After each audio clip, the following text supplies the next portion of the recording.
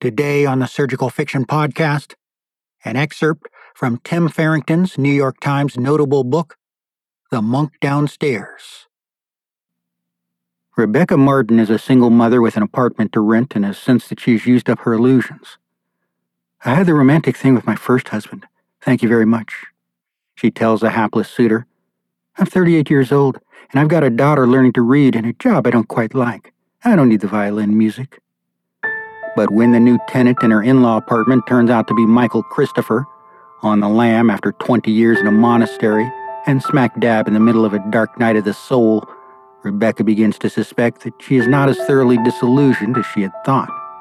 Her daughter, Mary Martha, is delighted with the new arrival, as is Rebecca's mother, Phoebe, a rollicking widow making a new life for herself among the spiritual eccentrics of the coastal town of Bolinas. Even Rebecca's best friend, Bonnie, once a confirmed cynic in matters of the heart, urges Rebecca on. But none of them, Rebecca feels, understands how complicated and dangerous love actually is.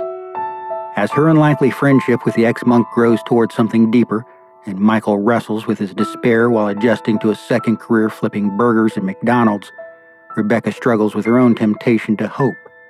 But it is not until she is brought up short by the realities of life and death that she begins to glimpse the real mystery of love and the unfathomable depths of faith.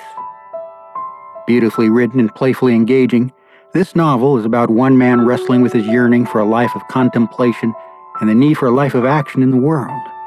But it's Rebecca's spirit, as well as her relationships with Mary Martha, Phoebe, her irresponsible surfer ex-husband Rory, and of course the monk downstairs, that makes this story shine.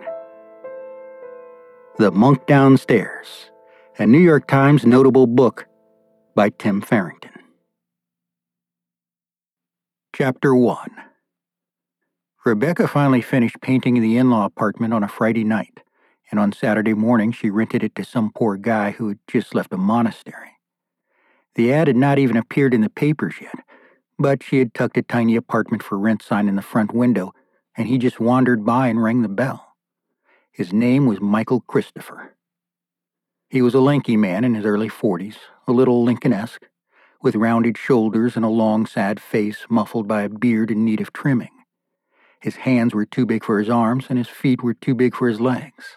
His hair was cropped close, the merest new dark stubble on a skull that had obviously been kept shorn until recently. The in-law apartment's ceiling was low, and he kept his head ducked a little, whether from fear of smacking it or out of some deeper humility, Rebecca could not tell. It was her impression that he was in no danger if he wanted to straighten up, so maybe the hunch was meekness. He wore plain black trousers, rather rumpled, a shirt that had once been white but had yellowed remarkably, a black jacket with the shoulder seams split, and some white high-top Converse sneakers from the era before athletic shoes made statements. After 20 years of living a monk's life, he could fit all his other possessions into a comically small black satchel. It looked like a doctor's bag. "Why did you leave the monastery?" she asked him. He shrugged. "I had a fight with my abbot, among other things." "A fight?" He smiled, a little wearily. "To put it in layman's terms." Rebecca laughed. "Well, that's not very Christian, is it?" "It's sort of a long story." Christopher hesitated. "I was fed up with that place anyway, to tell you the truth. I had prayed myself into a hole." The evidence of hot-headedness, along with his frankness, was strangely reassuring. She liked his smile and his unguarded brown eyes. He had no credit history at all, of course. He didn't even have a driver's license. He had a check, some kind of severance pay. Did contemplatives get severance pay? That he hadn't been able to get cashed. He had no job as yet. As far as she could determine, he had no prospects, no plan, and no resume. But there was something about him that she liked a lot, a gloomy depth, and there was the appeal of the quixotic. He had devoted his life to the contemplation of God. That was his resume. He had done what she had always intended to do with her own life and flung it into the maw of meaning in one grand, futile gesture, and he had nothing to show for it but the clothes on his back. He'd been sleeping in the park and he hadn't eaten in 3 days. but he seemed unperturbed by that. It was all very New Testament. The apartment showed fast. A bathroom, a minute stoveless kitchen with a half fridge on one counter and a hot plate on the other, and the single real room in the place, an 8x15 box carpeted in a brown that had not seemed so dishearteningly the color of mud in the samples. The walls, at least, were fresh cream. Rebecca was proud of her paint job. The room's lone window opened into the barren backyard. Christopher went right to the glass and stood looking out at the weedy waste. Rebecca could feel his melancholy. It was not much of a prospect. "I keep meaning to put in a garden back there," she said. "Or something. But there's never any time, it seems. And when there's time, I just want to recover. I'd be glad to do some work back there myself. It's a nice space." Well," Rebecca murmured, flustered, assuming he was angling to reduce the rent through work exchange. "If I could afford a gardener—" His look was genuinely uncomprehending. It had not occurred to him to charge her. Well, that was very New Testament too, of course. But mortgages were Old Testament, and hers was about to balloon. She had been hoping to rent the apartment to a quiet spinster with an obvious income, not a down-and-out man of God. As they stood there, she clearly heard his stomach growl. Their eyes met. His look was apologetic, with a trace of dry amusement. He had lovely, warm brown eyes. Rebecca took him upstairs, gave him a bowl of Cheerios, and introduced him to her daughter. At 6 years old, Mary Martha was an infallible detector of bullshit. Christopher was immediately easy with the child in an unflamboyant way. So many adults just turned up the volume, as if a kid couldn't hear. But Christopher got quietly attentive, like a shy child himself. The two of them sat at the kitchen table with their twin bowls of cereal and studied the back of the box together. Mary Martha soon was chattering away, and when she invited Christopher to see her unicorns, Rebecca took it as a sign and let him have the apartment. She was tempted to renege the next day. The deluge of applicants responding to the newspaper ad included a number of solid citizens. But by then she had cashed his monastery check for him and accepted first and last in cash, and he was settled in. And Rebecca had to admit that Christopher's delight in the in-law apartment was charming. She'd never seen a man so grateful for a shower, a hot plate, and a half fridge. To Brother James Donovan, care of Our Lady of Bethany Monastery, Mendocino County, California. Dear Brother James, thank you for your letter and for your very touching concern. I have indeed settled nicely into a situation here in the city, as you hoped. The details you request are not that important. Suffice it to say that I am content. I must ask, incidentally, that you not address me any longer as Brother Jerome. I am Michael Christopher now, again. The name seems strangely like an alias after 20 years, but that is all the more reason to insist on using it. My identity itself has become a kind of hair shirt. Forgive me if I say that I am not sure what purpose would be served by continuing our conversation in faith, as you put it. You are young and eager, and were struck upon your arrival at Our Lady of Bethany by something in me that you took for depth. I was a seasoned monk, you thought, with an inner life rich in God. You took me for a model of sorts, and I confess that I was flattered. But surely my depth has revealed itself by this time as a side effect of less appealing qualities. The richness of my inner life is a complexity more riddled with doubt than illumined by faith. It is true that our conversations in the past were delightful. I cherish the gift of your friendship from the moment you came to Our Lady of Bethany. Your fresh eye, your intelligence, and the purity of your commitment to the contemplative life were a joy to me, and sparked a renewal of my spirit. But, paradoxically enough, it was in trying to convey to you something of my own love for the contemplative life that I came to realize how desperately little I had to show for 20 years of prayer. It became a kind of torrent to me, to see your innocent eagerness. I realized that something in me was saying, was fairly shouting, go back to the world. It is not too late for you to avoid becoming what I have become. And what have I become? You ask what prayer is for me now. I used to have so many lovely answers. Prayer is communion, adoration, praise. It is the practice of the presence of God.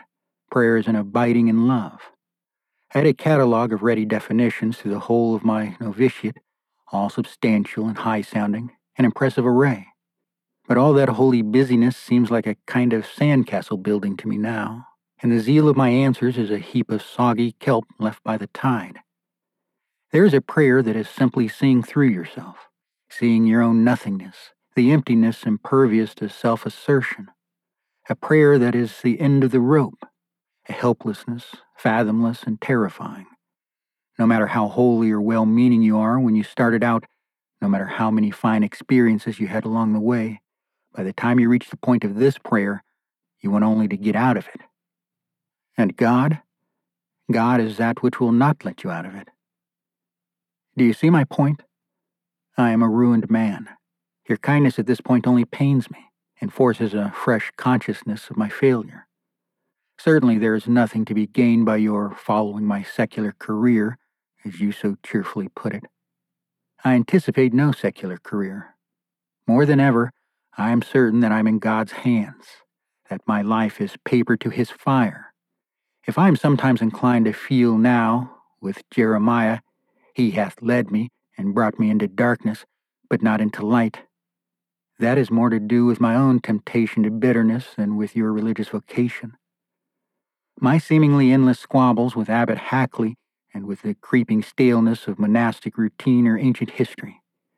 It is with my bitterness and my sense of failure that I must struggle now. It is to this that God has led me. That cannot possibly be edifying to you, and certainly I would prefer to endure my humiliations in private. Forgive me if I put this too harshly, but believe me when I say that I'm doing you a favor. I am at best a cautionary tale. I am some shattered glass and metal rimmed with flares on the road to God.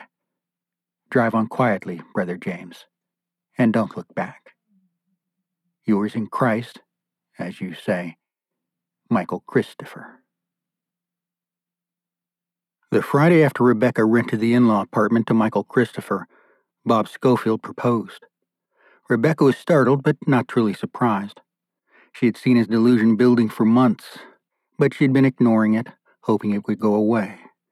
Bob was earnest beyond her comprehension, impervious to her slights and neglects, as uninsultable as a tank. He simply took every non-refusal on her part, every concession to see a movie or let him buy her a meal or drink, and worked it patiently into the scheme of their relationship, as he had called it from the start. She knew that he was serious. She had been to his apartment. She had seen the shelf of books devoted to relationship. The project had a paint-by-numbers quality to it, but there was no denying the way Bob laid the color on. Apparently, Rebecca's utter lack of enthusiasm was not a problem for him. She had held out hopes in the beginning for a harmless friendship, for companionship, a simple muffling of the loneliness of single motherhood. She had even toyed, early in the relationship, with the unnerving inkling that she might not come to love Bob, but perhaps in time to resign herself to him. That such a resignation might be the lost key to her deferred adulthood, some yet unprayed penance for her misspent youth. Maybe grown-upness hinged upon the exhaustion of passion into affectionate benignity. Maybe that was how they did it. Bob had taken her and Mary Martha to his church one Sunday during this unnerving phase. Despite his bright pop notions of relationship, he was an Episcopalian, which seemed to Rebecca at once admirably substantial and safely dilute, a sort of Catholicism light, without the high guilt content and devotional ferocity of the church of her childhood. The Mass, which Bob called a service, echoed with eerie near precision the liturgy she had grown up on, and she couldn't help chiming in from time to time from struck chords of memory, only to find herself a word or two off in the Anglican version, or praying on when everyone else had ceased, or ceasing while the rest of the congregation prayed on.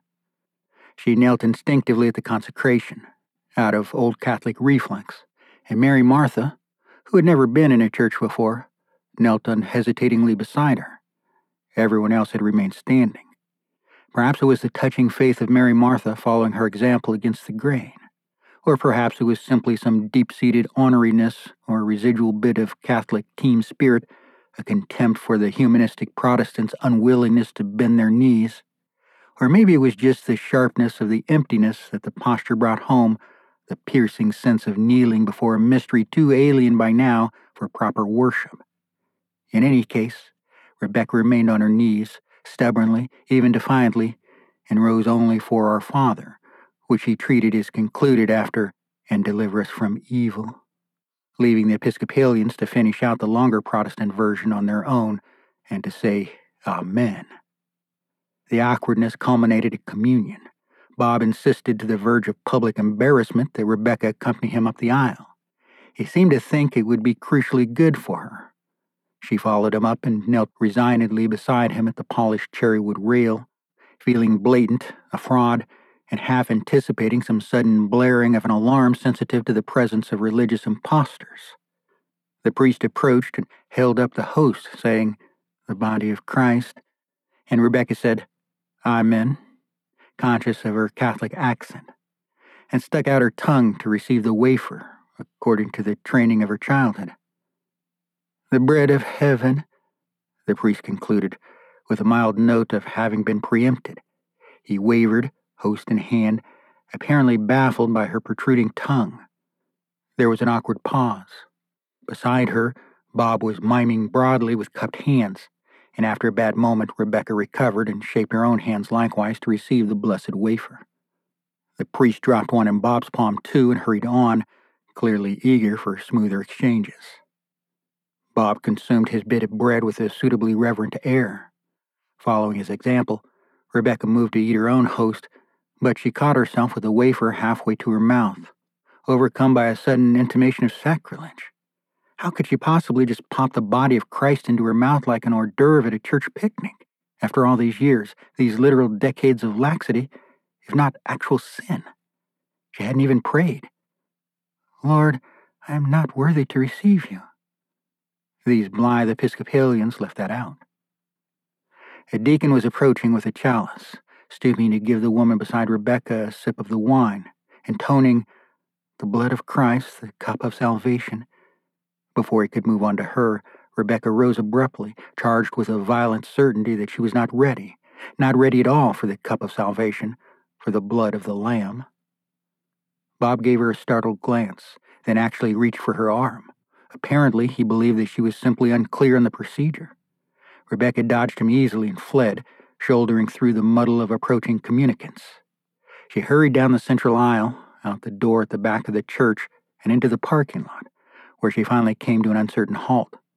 She couldn't remember what Bob's car looked like. There were so many silver luxury cars in the crowded lot that it looked like a Mercedes auto fair. She was still clutching the communion wafer in her hand. It felt weirdly hot against her palm, a point of fire like a needle or a nail. A stigmata of ambivalence, she thought ruefully. The spring morning was warm and incongruously beautiful. Somehow the usual San Francisco fog would have suited her better. She was remembering the day she had ceased to believe in a God who could punish her. She had been 16, capable at last of driving to church herself, and she had talked her mother into letting her take the family's second car, a dumpy Ford Pinto, the model that was later determined to be an explosion waiting to happen because of the placement of the gas tank. Instead of going to Mass, though, she had bought 2 Krispy Kreme jelly donuts and a large coffee and driven out to the beach. She'd eaten the donuts as a condemned inmate might eat his last meal, fairly sure that the Lord would strike her down for bailing so calculatedly on church. But nothing had happened, an awesome nothing. She had finished the donuts and licked her fingers and sipped her coffee. The waves had broken on the gray New Jersey sand and the gulls had careened and shrieked. It had just been a lovely sunny day like this one. She'd felt, somehow, that God had let her down. The least he could have done was shown some interest in her sacrilege. A rear-ender, maybe. The Pinto smacked from behind by the hand of a vengeful Lord, squared on the misplaced gas tank. A fireball. That'll teach you to skip Mass. Nothing fatal, an attention grabber merely. She could have emerged from the purgative flames scorched but chastened, seared into unassailable belief. Mary Martha popped out of the church now with her tiny legs pumping hard, squinting in the sunlight, containing tears. Spotting Rebecca, she started toward her at once, already beginning to cry. Bob, a step behind her, was struggling comically to hide his embarrassment and chagrin, to arrange his face in a way that facilitated relationship. The communion wafer turned to a lump of soggy bread in Rebecca's clenched hand, but she didn't know what to do with it. You couldn't just toss the body of Christ aside in a parking lot for the pigeons to eat.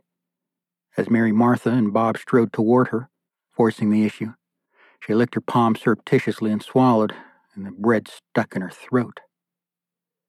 In the car on the way home, listening to Mary Martha sniffle, Rebecca began to cry too, to her own dismay. Bob, disconcerted, stammered for a while and finally stopped, a little desperately, at Dairy Queen, where he bought all 3 of them vanilla ice cream cones with colored sprinkles. It was so sweet and touching that Rebecca was afraid for a while that she might have to marry him, that it was a message from God after all, the perfect humiliation. But she'd come back to her senses soon enough. Bob had kept the Dairy Queen receipt. She didn't even ask him why. It didn't really matter. She couldn't live with a man who'd found an accounting niche for ice cream cone expenses. It wasn't that Bob was unattractive. There were those who thought him quite good-looking, with every wiry black hair in place and trusting brown waif's eyes. He was undeniably a nice guy. He was smart, and he could be witty. But his chin was weak, and he had a wispy softness of manner, a breathiness. He would have made a great gay friend, Rebecca had often thought. She treated him, indeed, as she might have treated a gay friend, with a frank, easy camaraderie, as one of the girls. But Bob was straight enough, in his programmatic way. He lingered at the end of their outings, which he insisted on calling dates, allowing the awkward pause at the doorstep to grow ponderous, waiting with painful obviousness for a good night kiss. Rebecca had taken to kissing him on the cheek just to deflate the moment's significance, but recently Bob had begun to try to meet her lips. Their neck dynamics had gotten as intricate as those of fighting cocks. There had been lip contact. How he could possibly have found any of this grist-for-the-mill of relationship was beyond her. Bob had no pride. Combined with his fundamental obtuseness, this actually made him a little dangerous. Things should never have gone this far. He pulled out the ring in a lovely, ridiculously expensive Italian restaurant in North Beach. On cue, a violin player and a waitress laden with lilies approached the table. Bob got down on one knee. Everyone in the restaurant was watching indulgently, waiting to applaud. It was not possible to explain to them that the drama was entirely Bob's. Rebecca knew that she had never done anything more encouraging than to shrug off his more flagrant hints. Not a single yes had crossed her lips. It had seemed pointless to hurt his feelings. She was thinking of Rory now, inevitably. Rory with his gift for ad-lib, who had proposed on the in-Judah train on a Tuesday afternoon. He hadn't even had a ring. He'd rummaged through his pockets for a token of their enduring love and given her a guitar pick. "Say you will make me the happiest man alive," Bob said from the floor at her feet, his wishful thinking writ large and public. Rebecca looked at him, and all she could think was how tiresome it was, and how sad. "We'll talk about it later," she said. "Okay?" Emboldened by the sympathetic crowd, perhaps, he held his ground. "I need an answer now, darling." He'd begun to call her darling on their 3rd outing, right after the fiasco at the church. She had fought the endearment off until their 7th date. Bob was the only one counting, of course. Rebecca leaned closer and lowered her voice so that only he could hear. "Get back in your goddamn chair, Bob, right this minute. I'm not going to marry you." His face fell, but he obeyed. He was good that way, of course. It was his strength.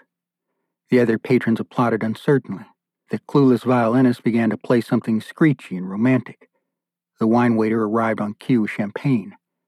"May I be the first to offer you most sincere congratulations," he said, laying on the fake Italian accent. In Bob's Lexus on the way home, Rebecca lit a cigarette. She allowed herself 5 Marlboro Lights a day and thought of them as little suicides. There was also a certain amount of frank hostility in the act. Bob had a horror of his car smelling of smoke. She ran the electric window down and let the cold night air blast in. "I'm sorry," Bob said. "So am I, Bob. I really thought—" "I know you did. It's my fault as much as yours. I should have been ruder sooner." Oh, I think you've been rude enough, often enough. I just haven't wanted to believe it. Rebecca glanced at him appreciatively. She'd always wondered if he even noticed. The car radio was leaking something stupefying and symphonic at an anesthetizing volume. Bob had set it to a classical station, as always. He kept the ambiance as orthodox as a dentist's waiting room. Sometimes he would make jaunty little conductor's motions with his free hand as he drove. Rebecca took the last drag off her cigarette, the breath most laden with carcinogens, and flipped the butt out the window. Holding the smoke in her lungs, she felt a moment's compassion for both of them. Let me just stay here, she thought. Let me not have to go back into the fray. Let me not have to be unkind. I love you is the thing, Bob said. Call me an incurable romantic, but I have to believe in that. Rebecca let her breath out. The night tore the smoke away. She pressed the button and the window hummed up. She had one cigarette left in her daily allotment of small deaths, and she was determined not to spend it here. It's a movie, Bob. Don't you see? It's just a movie, and you've miscast the lead. I like you. I admire your spunk, your grit, your uncrushable goodwill. I'm not even looking for more than that at this point in my life. Of course you are. Everyone is. No. I had the romantic thing with my first husband. Thank you very much. I'm 38 years old, and I've got a daughter learning to read and a job I don't quite like. I've got a mortgage. I'm making my middle-aged peace with network television. Tomorrow is another day I've got to get through. If you could just behave yourself, we could have the occasional movie or meal together, and I would feel that much less a troll and a drudge. But I don't need the violin music, Bob. I don't want it. I find it sort of pathetic, really. Bob took this in silence that had a touch of sulk in it. So we're back to junior high school, he said at last. You just want to be friends. I have a great personality. It's nothing personal. It's you, not me. I would love it if we could do this without regressing completely. But if junior high school works for you. What works for you? What can I do differently? I'm willing to change, Rebecca. I'm willing to grow. I'll do anything. He would, she knew. Rebecca sighed. If you got any better, Bob, I would die from guilt. Just take me home. They did not speak for the rest of the drive back to the Sunset. Bob pulled up in front of her house on 38th Avenue and put the car in neutral. Pointedly, he did not turn the engine off, and he made no move to get out. Rebecca found that she was grateful for his peek. It made things so much easier. Well, good night, she offered, playing on the inadequacy of it, hoping to share at least the camaraderie of fiasco. But Bob just hunched his shoulders. Good night, he replied curtly, as obvious as a child. He had both hands on the steering wheel, and he would not meet her eyes. He wanted another round of drama. He wanted at least the dignity of a scene. Rebecca shrugged and opened the car door herself, feeling cruel.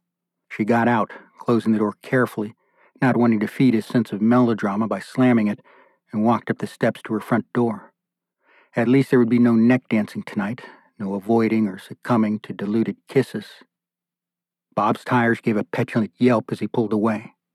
Rebecca shook her head, wondering if there would ever be anyone in her life again who slipped between the cartoon and predictabilities and the emptiness. She knew she had been trying to fake a friendship as hard as Bob had been trying to fake a romance. Inside, she paid the babysitter and sent her home, then went to check on Mary Martha. Her daughter was sleeping soundly. Rebecca resisted the urge to go sit by her bed and gaze at her perfect face. It was enough just to hear her contented breathing. In the darkness, a throng of stuffed animals softened every surface of the bedroom. Mary Martha's uniform phase went on and on. Sometimes, watching her at play, seeing the look of absorption on her face as she put her magic animals through their paces, Rebecca would feel a tender ferocity rising in herself, a readiness to battle the world. All she really wanted was to protect her daughter's joy in unicorns. It was like loving soap bubbles, she knew, treasuring that innocence. Yet nothing else in her life right now moved her in the least. She often thought that must be a little pathetic. Surely she should have found a larger cause by this time. But the larger causes of her youth had bled away. Her sense of the big picture had fractured and decayed. She loved her daughter, the blessing of a good book, a glass of wine after the day's wave of vanity had passed. And the occasional cigarette. Was that shallow? Then she was shallow, it seemed. Rebecca closed the bedroom door and slipped down the hallway, moving with the instinctive wariness she still caught herself in now. 5 years after the divorce, the house remained dangerous in unforeseeable ways, like a children's playground riddled with unexploded mines from a previous war. Little bits of Rory surfaced, devastatingly. A bookmark halfway through the collected short stories of Flannery O'Connor, a $20 bill tucked under the silverware tray for a rainy day, birthday cards he'd bought and never sent, evidence of promises not kept and promises abandoned. She passed through the kitchen to the back porch. The abalone shell on the top step was filled with butts. She kept meaning to empty it. She sat down, tugged her coat around her, and lit the day's last Marlboro. Above her, the stars themselves seemed weary in a sky bleached thin by the city's lights. The dark backyard at the bottom of the stairs communicated neglect. She was really going to have to drag herself out of bed some Saturday and hack back some weeds, at least. The phone rang inside, and that deep, crazy part of her rose to the sound at once, like a trout to a dry fly. As if it still might be Rory, as if it all might have been a mistake, as if the death of a marriage through 1,000 small cuts of violation and neglect could still be healed by the band-aid of a single communication. But it was Bob, of course. She listened to his voice on the message machine, apologizing already. Apparently, he had had time to get home and research the problem in his library of relationship. He'd failed to give her her space, he said. He had not been sensitive to her needs. He had pushed the river. It went on for a while. He had worked out the lines of a solution, too, in excruciating detail. Rebecca stopped listening and took a deep drag on the cigarette. In 4 good puffs, maybe 5, she knew, she would stub the butt into the shell and her life would seem very small and sad to her again. It was the evil magic of nicotine that buoyed this little moment of peace. But it was lovely, nonetheless, to sit quietly, fingering the guitar pick that hung from a silver chain around her neck and listening to the untrimmed bushes rustle in the breeze that blew in from the sea. For information on how to post a review of this Surgical Fiction podcast, check the show notes. Your review is much appreciated. This is Edison McDaniels. You've been listening to a special presentation of surgicalfiction.com. If you have enjoyed this, consider leaving a review, and don't hesitate to tell your friends about us, and subscribe. Also, remember that I am an audiobook narrator. You can find many of the books I have narrated on Audible, searching under my name, Edison McDaniels.